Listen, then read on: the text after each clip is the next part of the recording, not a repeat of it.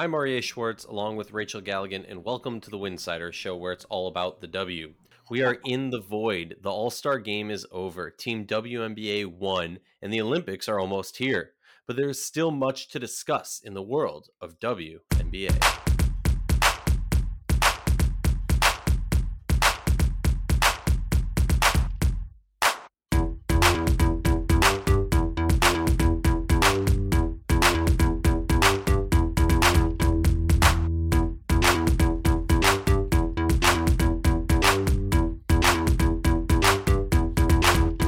If you like our show, please consider joining our Patreon community, patreon.com/Winsider. For less than a cup of coffee a month, you can directly show support for the hard work we do covering the W. And don't forget to see our amazing staff's written content over at winsider.com.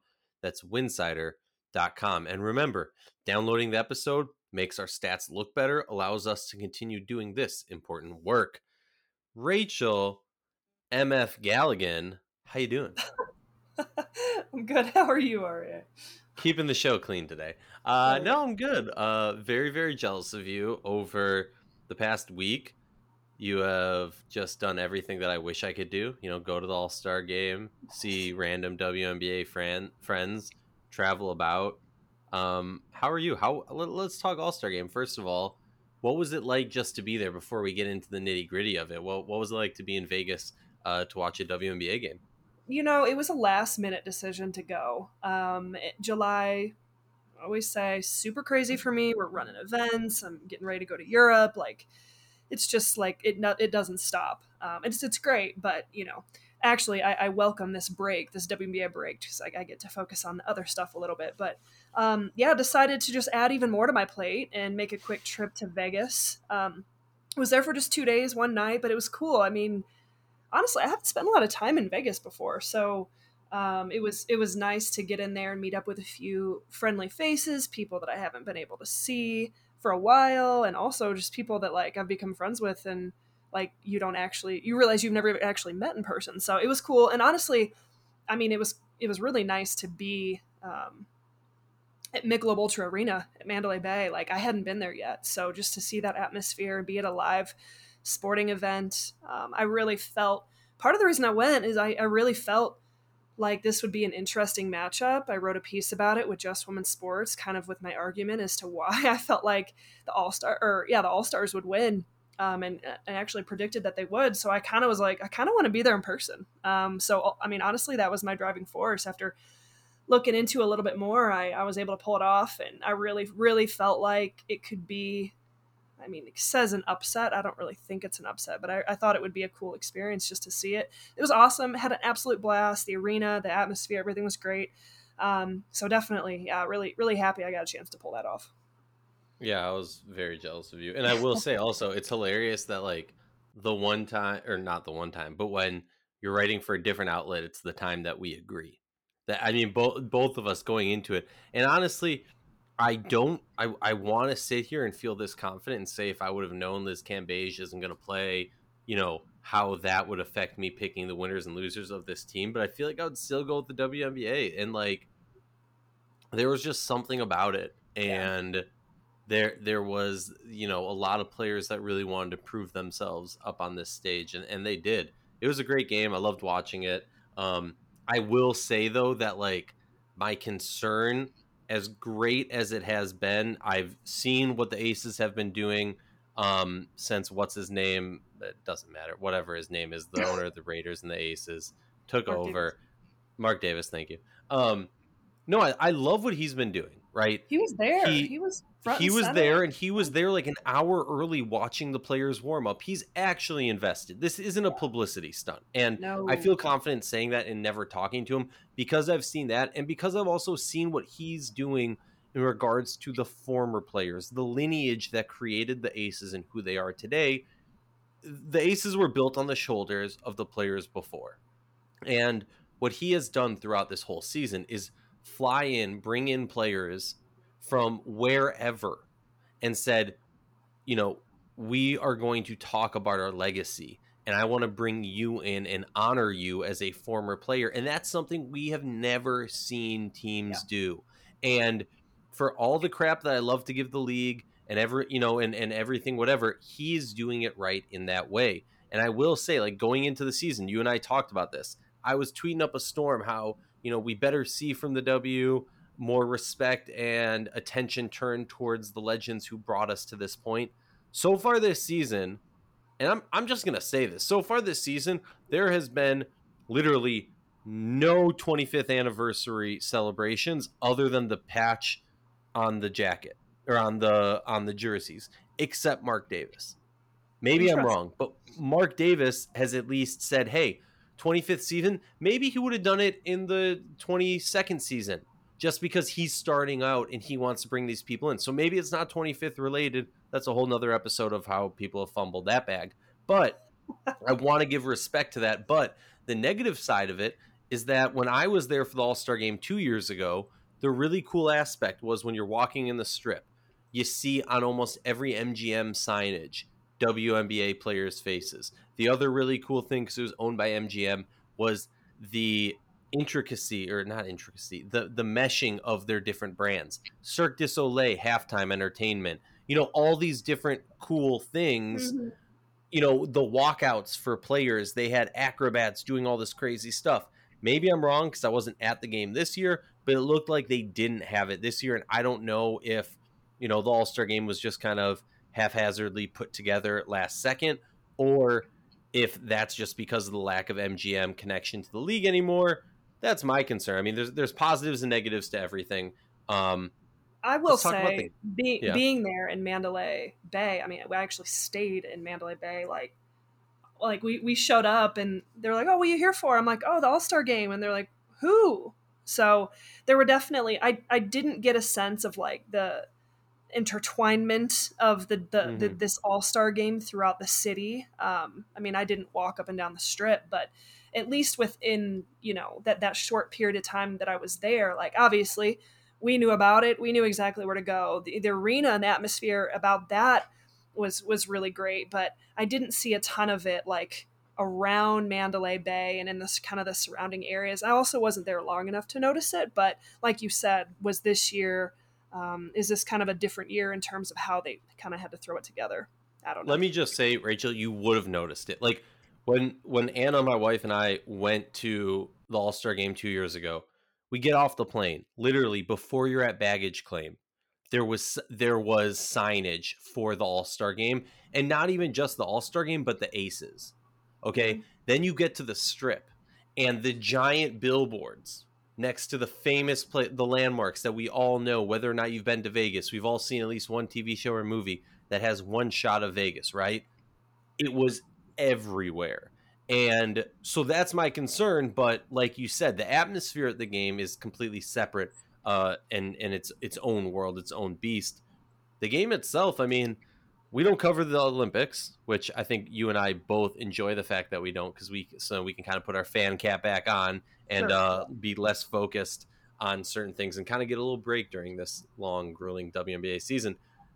But the All Stars really made the USA work, and I think if anything, it shows the depth of the league, that we're going up against the best team in women's basketball history, the USA Olympic basketball team, women's team, I should clarify, because the men's team, not that good.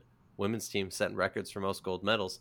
But just the depth. I mean, Rachel, you've been following the league your whole life practically. What does it mean to you to see that it's no longer, this top heavy league, that there's really truly this depth throughout the whole league, enough that when you put together a team of 12 players to go up against the best 12 Americans in the world, or in the country, that made no sense, they're able to take them and handle them like they did and pull off a victory? Yeah, I mean, I thought it was great. It was nice to see like like people actually competing, right? Like we've talked about all-star games in the past where there's not a whole lot of defense being played. The numbers are getting racked up into the 115, 120 range. Like it's just kind of a fun experience for the fans, lighthearted. No one's trying to get hurt. I went in there hoping just to see competition, and I really felt like the All-Stars would. You had 7 first-timers. You have some players with a chip on their shoulder. You have Arike Ugumbawale, who's the most dynamic scorer in the WNBA, and I felt like with the ball being run through her and not a whole lot of time for offensive sets or plays or any sort of system to be put in place, like she's just going to go get hers. And making a stance for like her argument of wanting to be on Team USA. So I think that you have, back to your depth point, I mean, yes, it's great to see. It's great to see that like there was actually a product out on the floor of 2 teams really, kind of competing in some way. And I mean, there's a responsibility, of the All-Stars to prepare USA to go get gold. I mean, and then USA goes and then they lose to Australia after Liz Cambage backed out, which I thought was a very interesting game, a statement win from Australia. Hadn't beat USA since like 2010 or 2011, I believe. So, I mean, there's no doubt that Team USA was tested. I think we're starting to see a changing of the guard with some of older players kind of on their last go around with the implementation of this next generation of USA player. But, obviously a ton of depth. It was nice to see, USA get tested in that way. I mean, honestly, who else is going to test them? I mean, obviously there's a ton of great competition they're going to face against in Tokyo, but if you're going to be tested by the best players in the WNBA, like, it doesn't get any better than that. No, it doesn't. And it was amazing to watch. And especially, with the Australian game, right? Without Liz, that was a whole interesting aspect all in its own that we're not going to get into, because whatever. Look, as long as Liz Cambage can play in the WNBA and bring the Aces a championship, or at least bring that top level play, I think we're looking at an exciting second half. I will say, not, this isn't based on tips. This is just like where my mind goes when you hear the news about Liz Cambage. Okay, well, what does that mean for the rest of the WNBA season, right? And what happens if Liz Cambage is not with this Aces team? We saw greatness from this team last year without Liz Cambage. They made their way to the finals. We've seen this team grow and play much better, Liz and A'ja, together than we did 2 years ago. Mm-hmm. But what happens when you kind of throw a wrench in the wheel halfway through? And I will say this also, as we get into our next segment, the second half of the WNBA season, the interesting aspect that no one really wants to talk about is you can almost make an argument of this being 2 completely different seasons. For sure. Because the amount of break that these women have, the Lynx are on 7-8 game win streak, doesn't matter. The Fever on a 3-game win streak, doesn't matter. Yeah. It honestly, it's a complete reset. Now, I will say there is an aspect that does matter, right? The Minnesota Lynx are maybe the example that I'm using too much in this, but I think our listeners will get what I'm getting at. The Lynx are a team that we had certain expectations of going into the season. That's not how they started out. But then they hit their stride, and now we've started to see a team that we kind of more expected. I think you can make a similar play when you're talking about the Chicago Sky. Yep. So the real question is, do we see them revert to early season woes, or were those early season woes just growing pains of a roster needing to get to know each other? Does that make sense? I think there's potential for both. I mean, you have such a long break like this. Like you said, it how you approach that, how you maintain consistency through that period of time has got to be a challenge if you're a coach in the WNBA and you have players who are just kind of literally taking a massive, almost month-long break. But then on top of it, the Olympic team members, hopefully everybody stays healthy, but there's a ton of competition, a ton on their shoulders out in Tokyo. How do they come back from the Olympics feeling after that experience? And so now the good news is it's a level playing field across the board. I mean, Seattle's got 3 Olympians on it, so they're playing. They're out there in practice every single day while other people are getting to rest. Does that have an impact? For the rest of the team who are not on Team USA, yes, a ton of rest, a chance to get healthy. A chance to get in the gym and maybe work on some individual skill work, things like that. I think from that standpoint, it's a level playing field, and it's something that every team in the league has to go up against. How do you keep this team in the right headspace and the right period and the right I don't know, focus is maybe headspace is the right word for this month is going to be fascinating how teams come out of it. Some are going to come out of it just fine. Some are going to struggle. I mean, a lot could happen during this time. You bring up a good point about Liz Cambage. I have no idea, what's going to happen with the second half of the season. I'm just assuming that she will be with the Aces and this team, will be able to, continue on and be this dominant team and make I think they have all the potential in the world to go win it all, in my opinion. But a Yeah. lot can happen. A lot's going to happen in the next month. Yeah, it's going to be interesting. I mean, there's a plethora of questions, and we're going to have many more episodes to do about this. Something that I think is going to be fun, and I have to, I can't take all credit for it. It's Rachel's idea. It's just looking to the second half, and we're going to cut out a little bit more than half of the league, and we're just going to focus on these top 5 teams.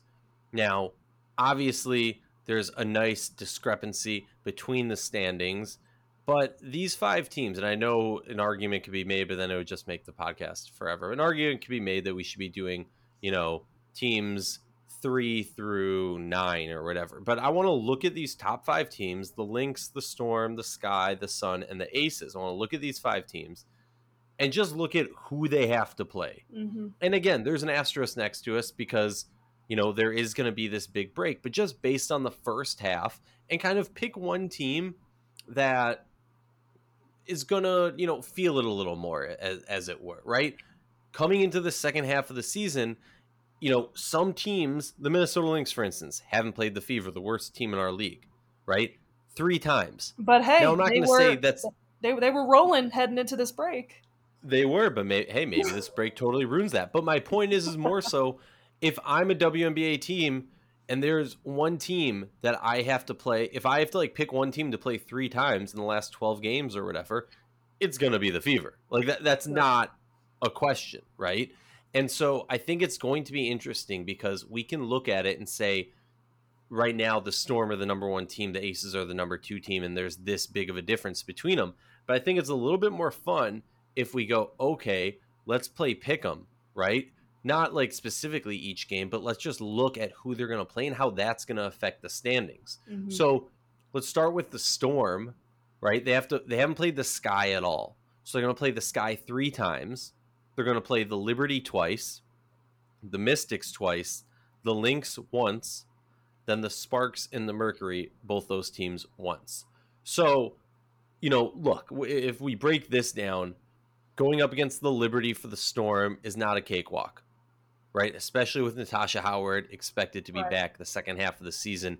That's going to be a huge impact where the Liberty maybe, first half of the season were a team where teams felt more comfortable playing. With Natasha Howard back, that changes things big time, in my opinion.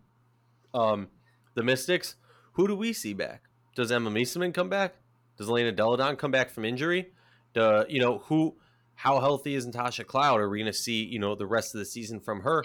The Mystics are a team that a lot of people expect, assuming Emma and EDD come back, are going to make a big push this second half. So just kind of looking over that. And then obviously the Storm aren't complaining about playing the Sparks. The Mercury is actually a fun matchup. But talk to me about the Storm. Do you think you see, kind of looking over these 5-8 games, as it were? Do you see this team dropping a little, staying in the powerful position? I think they're in a powerful position. I think that they've got a nice little lineup here. And here's the thing, guys, we keep saying second half. We're talking 12 games here, so there's not a lot of time to come back and just, okay, let's figure it out. Let's regel. Let's implement EDD and Miesemann into our system and be able to play, they got to hit the ground running. And any team who wants to either stay on top of the standings or give themselves good positioning come playoff time or climb their way into the standings. I think, the Liberty are a little bit of a wild card there, right? If you get Natasha Howard and we know we kind of know what this team can do, kind of an underwhelming second half of the first half, if you will. I really like the Storm and Sky matchup. We're going to talk about the Sky here in a second. But I think that those 2 teams are going to tell a lot.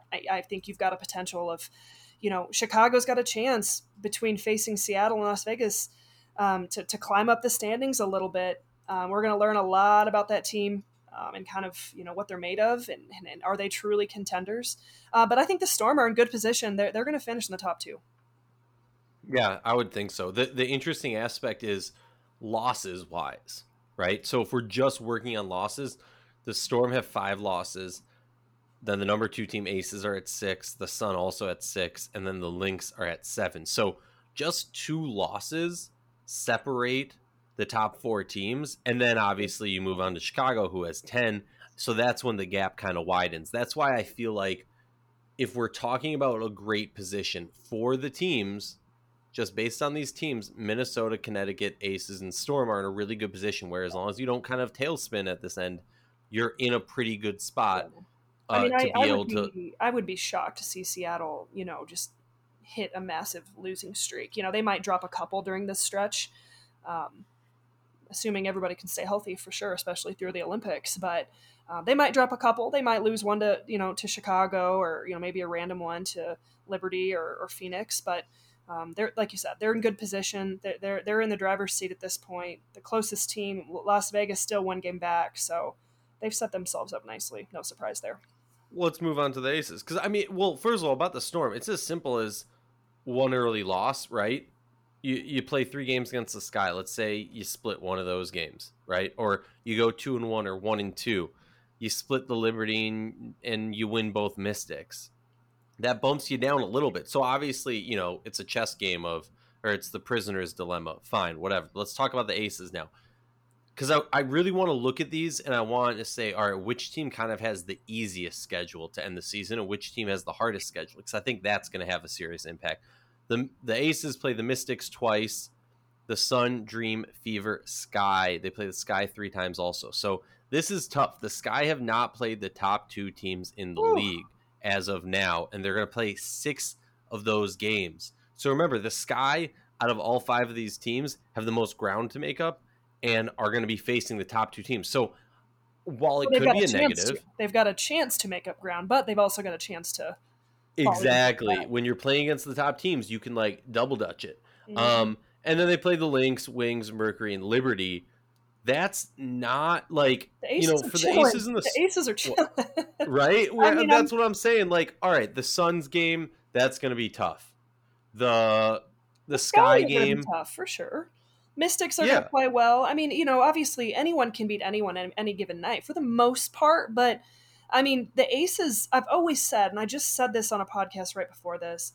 I mean, the Aces are gonna beat themselves if they're gonna get beat. They have the most dominant team in my opinion, and if you can continue to play and stay healthy and be as consistent as they were the first half, like this is a good draw. For the second half of the season that we keep calling it. Yeah, definitely. Let's talk about the Lynx. Possibly the best draw, right?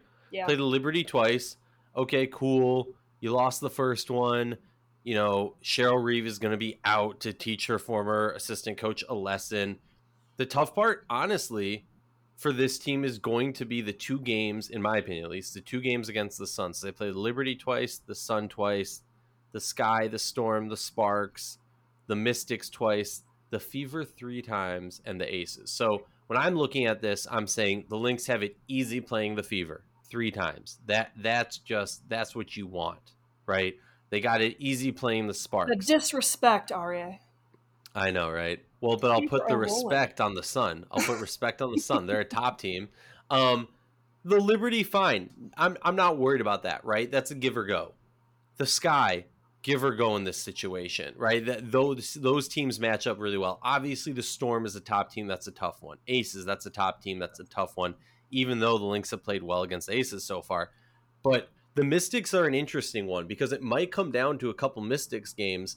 These 2 teams, or these 2 games against the Mystics, historically, I have to give credit, historically, Tina Charles has won the one-on-one matchup with Sylvia Fowles. And that's an interesting one that I want to keep my eye on. And just a reason why, if you're watching the Mystics and the Lynx, it might be a little confusing. But I think the Lynx are in good spot just based off that. I would put the Lynx and the Aces in a similar spot just based on who they're playing. Because, go. It's tough for me. I mean, I feel... For me, it's more about the Lynx. It's about themselves and how are they playing, right? Is it going to be the first half Lynx? Is it going to be the second half Lynx? And I'm talking about the first part of the season. I will be first quarter or second quarter. Whatever, second quarter. There you go. Yeah. And really, it's second and a half quarter because, you guys get the point. So the Lynx, obviously ended the hottest team. Nobody wanted to play them, at the end of this portion of it. 7-game win streak, clicking on all cylinders. You had the pieces around, Fowles and Collier making shots. We're feeling good. We're playing with a ton of confidence. The question for me is, how do you find a way to maintain that consistency, as you head in to after this break? Or is this break disruptive? How do you respond from that? I think, it's not a coin flip, but you could make an argument for any team over the Lynx depending on how this Lynx team has shown that they've played this year. I think it's more about Minnesota and how are they responding, right? Like what type of team are they going to be after this break with that momentum kind of coming to a halt? I 100% agree. I think out of all these teams, I would say the Sky also. Like, I agree. it's Yeah. when it comes to the Storm, Aces, and the Sun. Okay, cool. We know who they are. There's no question, no doubt in my mind who these teams are. When it comes to the Lynx in the Sky, much more of the question around them, question marks surrounding them. Consistency a little bit. Exactly. Yeah. Is when we come out of this break, are we going to see the consistency that we started to see at certain points? But it hasn't been long enough that I've blocked out the inconsistent aspects of it. Yeah. Let's talk about the Sky. I mean, and I will say the flip side of this, though, is when you're looking at them, I would almost say the Lynx have arguably the easiest schedule out of these 5 teams, arguably, right? Now, it's not clear cut, but then you look at the Sky and they have a much harder second half schedule. I think Storm they have 3 the toughest times. one. The Wings, the Dream, the Lynx, the Aces 3 times, the Mystics, the Fever, the Mercury. Yeah, that is just a really, really tough schedule. Now, to be said, if you're going to win the championship, it doesn't matter what your schedule is and when you play the teams. You want to play the teams, right? You want to take on the best. You want to beat the best. It's still hard to take on the top teams in a close time. It could be helpful, build them up for the playoffs, a playoff series. It could be damaging. What are your thoughts about the Sky? You said you think they have the hardest. This is by far the hardest, in my opinion. But I mean, agree. The Sky have all the potential in the world to go on a run. But we're going to learn things about the Sky we haven't been able to understand yet, right? Like they go on that 7-game losing streak, then they go on a win streak. But they go on this win streak, and they haven't played the Storm. They haven't played the Aces, and it comes to a screeching halt due to the Connecticut Sun. So, the top tier competition is still a bit of a question mark in my mind. So for the Sky, I mean, still trying to figure this team out. I think they have all the tools to be right there at the end of the season. Can you game plan enough to get the shots you want to get? Can you rebound the basketball? Can you get enough stops when your offense is not clicking? All those question marks remain. But yeah, I mean, we're going to learn a lot about this team very quickly out of this break when they have to face the best of the best. Six of those 12 games are against the Storm and Aces, and I think they match up better with the Storm than they do with Las Vegas, assuming everyone is there with Vegas. So, I mean, it could quickly plummet, or, you could kind of lose a few, win a few, just try to position yourself in a way where you're in that 4th or 5th spot come playoff time and hope that you can get hot in the playoffs.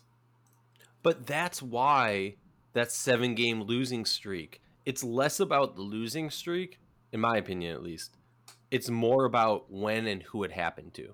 Sure. I don't care if you lose 7 in a row. You can win, 50 of the next 52. Doesn't freaking matter.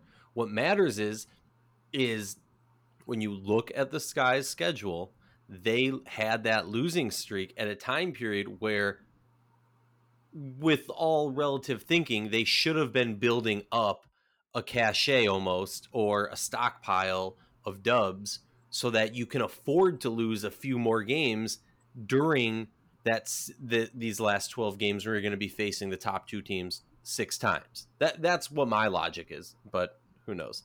Let's talk about the Sun. The last team of our 5. They play the Wings twice, the Lynx twice, the Aces, the Sparks 3 times, the Mystics, the Liberty, the Dream, and the Mercury. Honestly, like, looking at this, maybe I spoke too soon. The Sun might have the easiest one because, yeah, it sucks to take on the Wings twice, right? They're one of those any given Sunday type teams. it sucks to take on the Lynx twice. So that's 5 of their games are impactful, and the Aces once. That's going to just be a great matchup. Very excited for that. They match up very Yeah. well. Yeah. But to play the Sparks 3 times, Yeah. to play the Mystics, to play, like, if I'm going to pick 2 teams that I want to play, it's going to be the Sparks and it's going to be the Fever. Well, I mean, the Sun have done a phenomenal job. Like they're in such good position, and that's even with missing, Jonquel Jones for a portion of the season. Like, you're only 1.5 games back. The reason you are where you are is because you can defend the hell out of everybody.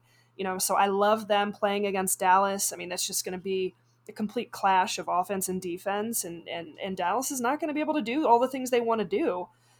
So I mean, yeah, the Sun, their goal coming into this break was to give themselves a chance to be in good position, and they are. And now looking at their matchups, obviously Lynx that could be interesting depending on how these teams perform, and Aces, very contrasting teams in terms of Aces can score a ton of points, and Connecticut can limit you to basically nothing and take you out of what you want to do. So I love that matchup. Sun are in a really good position here. The question is depth, and the question is their scoring ability. They haven't been able to score it the way teams who've been able to go and win it all have been able to do. Yeah, I mean, look, the thing that ended their season last year was just a scoring drought at the wrong time in the semifinals of Game 5. So, Yep. in my mind, it's, if you're having trouble scoring, one, tell Natisha Heidemann that she just made the last 5 shots, because when she's shooting confidently, everything's going in. And number 2 is just feed Jonquel.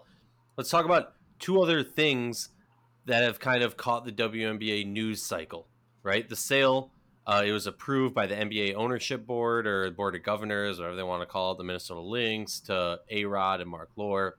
Big news. Yeah, it's big news, and that's awesome. And we saw, or we heard early on when the talk of this sales first started, how they met with Cheryl Reeve and they met with the Lynx people, and they showed a genuine interest, and they came into it knowing some things, but as Cheryl Reeve put it, they came into the meeting knowing a few things, and they left the meeting being impressed and more knowledgeable about the Lynx, and that's great to hear, and I hope they are committed. But to me, there's a bigger story here, so excuse my little RA rant. I dream of the day that WNBA teams are not decided ownerships by a competing company, the NBA. I get it, right? The NBA should want the WNBA to grow, and to me, it makes financial and just plain logical sense. But historically, what I have seen has been clear signs that the NBA does not want the WNBA to grow, right? We don't need to get into a whole long thing about this. If you want to come at me, tweet at me, we can talk about it. But at the end of the day, let's lay out a few facts, because trolls, or people who love to defend the NBA, love to say this. 1, the NBA is who has told us how much money the WNBA is losing. That's the NBA. So the company, right? Let's put it in this perspective. Amazon is saying we're not making X amount of money, or we're making a tiny bit of money, so I can't pay my workers more. Obviously, the ownership company wants to hide some of their gains, because if everyone knows how much money they're making, people are going to start asking for more money. It's that simple. It's also as simple as the WNBA is a competitor for the NBA. The NBA wants to be the largest basketball company, largest basketball league in the world. They are, but they don't want anybody else getting within that atmosphere of themselves. And that's my rant. If you want to talk about it longer, we can talk about it longer. Come at me. The next thing that kind of took the world by storm was news came out about an expansion in the WNBA. I say, because we've had this happen before, is let's wait and see, But I will say, and Rachel, I don't know if you want to chime in here, but we've heard some rumblings for a while now. We're hopeful it happens, but let's pump the brakes. We don't want a repeat of what happened in Toronto 3 years ago when somebody popped up and said we bought a team. I think that's what happened or whatever. And people are going to come at me. We had them on the podcast. We had them on the podcast because we wanted to learn more about what was going on. There's nothing wrong with that. But yes, we all know the W is going to expand eventually. Rachel, any thoughts on these 2 things? No, it is super super exciting about the expansion stuff. I'm curious to kind of, it's like there's a lot of clickbaity stuff that will continue to come out, and people say they know stuff, and like you kind of have to sift through some information, misinformation. I think it's happening. It'll happen. Probably. I mean, I don't know. I'm not a betting person, but I would imagine the next couple of years. And I think there are places that make a little more sense than others. Obviously, Oakland looks extremely positive at this point. I think there's a lot up in the air about that other location, where that might be. Could it be Philadelphia? Could it be more of a Toronto? I'm leaning more towards Toronto, but again, until a little bit more comes out, I still think I'm taking everything kind of with a hint of salt at this time. I will laugh so hard if it is Toronto, just in the sense of how everyone like got uproared. Team, when the ownership people were like, "We're trying to bring a team to Toronto 3 years ago," and everyone was like, "They're scam artists, they're con artists, whatever." Okay, but now we're getting a team in Toronto, so that would just be hilarious if we were to get a team in Toronto Yeah, with that whole story. Most people won't even remember it though. yeah. We will see. We will see. Well, I want to remind everyone, first of all, if you want to sponsor an episode or more of the Winsider Show, hit us up. Email info@winsider.com. Winsider is your one-stop shop for all your WNBA news and conversation, but we can't do it without your help. Become a subscriber at patreon.com/winsider. For just a few dollars a month, you can help grow the game.